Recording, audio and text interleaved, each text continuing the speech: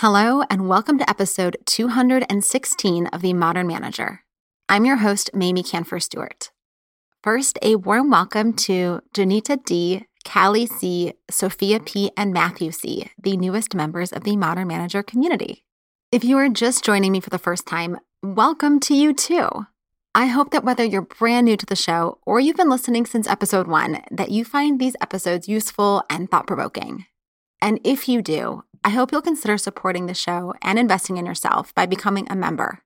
For $5 per month, you get extended episodes via our private podcast feed, access to our private Slack community where you can ask questions and learn from me and our other awesome managers. And there are other membership levels that come with even more support. So please check it out. I really hope you'll make the investment in yourself and show your support for me and the show.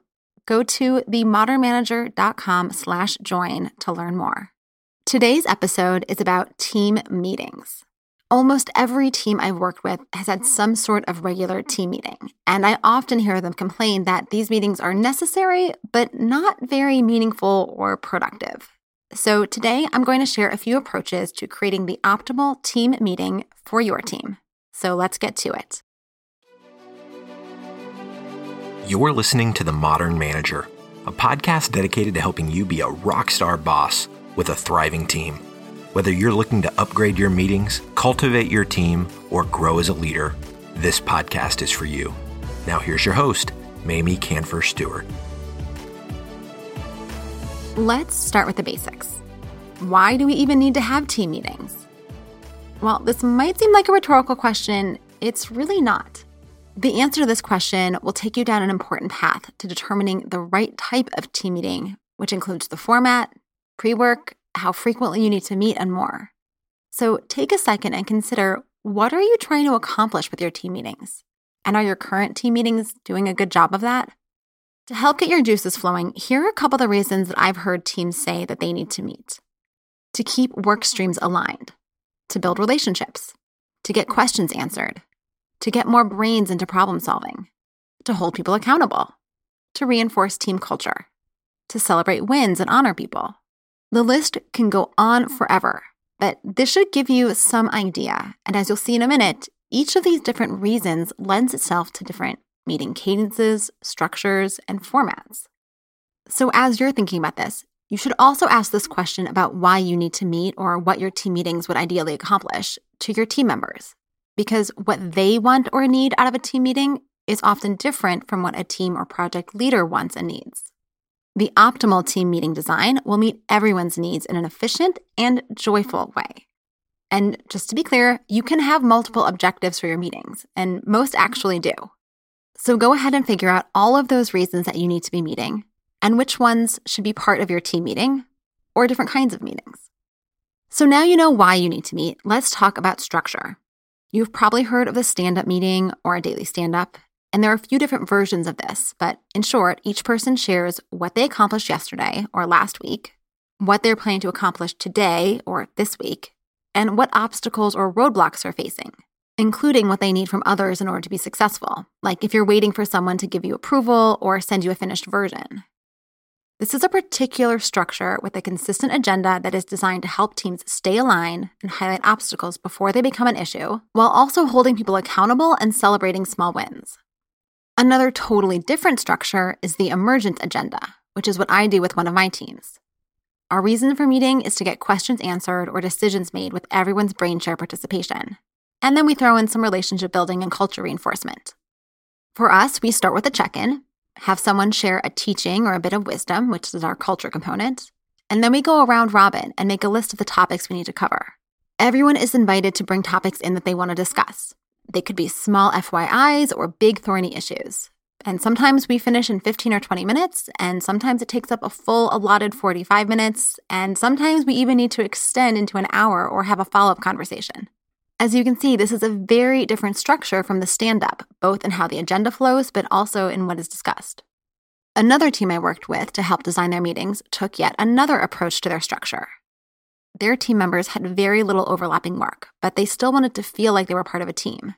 So they focused on shared learning and relationship building. They decided to have a guest speaker, or all read a book or article or listen to a podcast and then discuss what they learned. They would often think about how they might each apply that information into their work.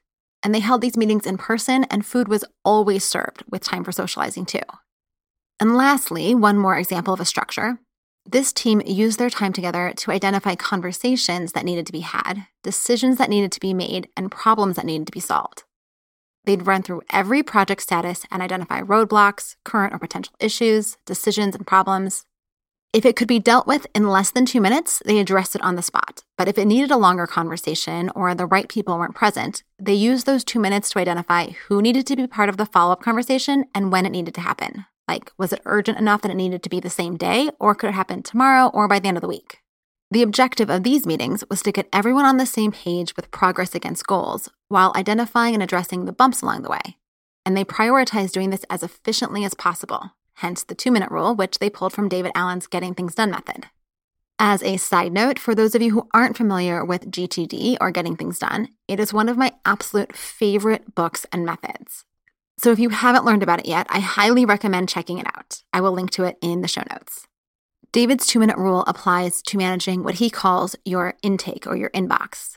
That can be emails and tasks that you've taken note that you need to do or deal with. If you can deal with it in 2 minutes or less, then do it now. And if it'll take longer, then turn it into a task for later. Okay, end of side note. So those were a few different structures to meetings. But in addition to structure, we also have the format. Format is how the meeting takes place. Is it on Zoom, in person, in Slack, or a Google document, or a dashboard of some sort?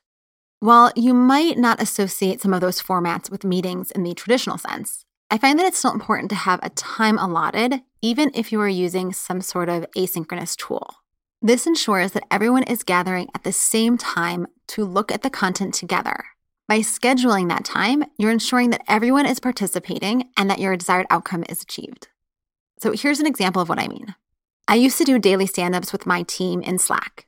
Everyone had to answer their 3 questions before 9 a.m. And then at 9 a.m., we'd review each other's answers and comment back on things where we were needed, or if we had questions, or if we could offer to help. We were never on a voice call, but still it was treated like a daily meeting because everyone was doing the same activity at the same time in order to be most effective.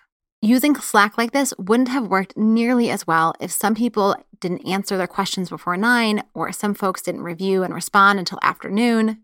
So in deciding that we wanted to use Slack, we opted for this digital version instead of a round-robin version over Zoom because it was more efficient and enjoyable.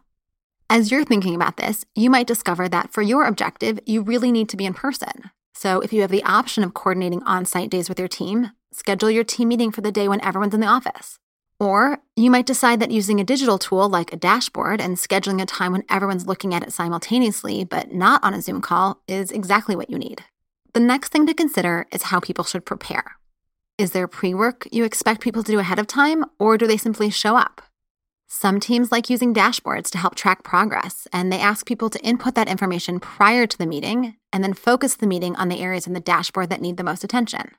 One team I worked with did this, where each line item was marked as an FYI, decision needed, help needed, etc., etc.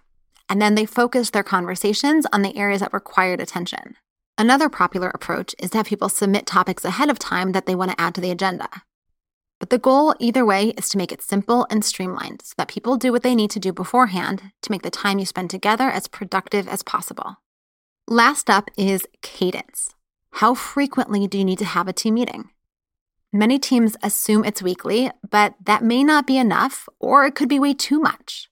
One team I worked with switched to a monthly team meeting and weekly individual check-ins when they realized that what they really needed was for the manager to have more time with each person on their particular pieces of work. And what the team collectively needed was more camaraderie and learning opportunities.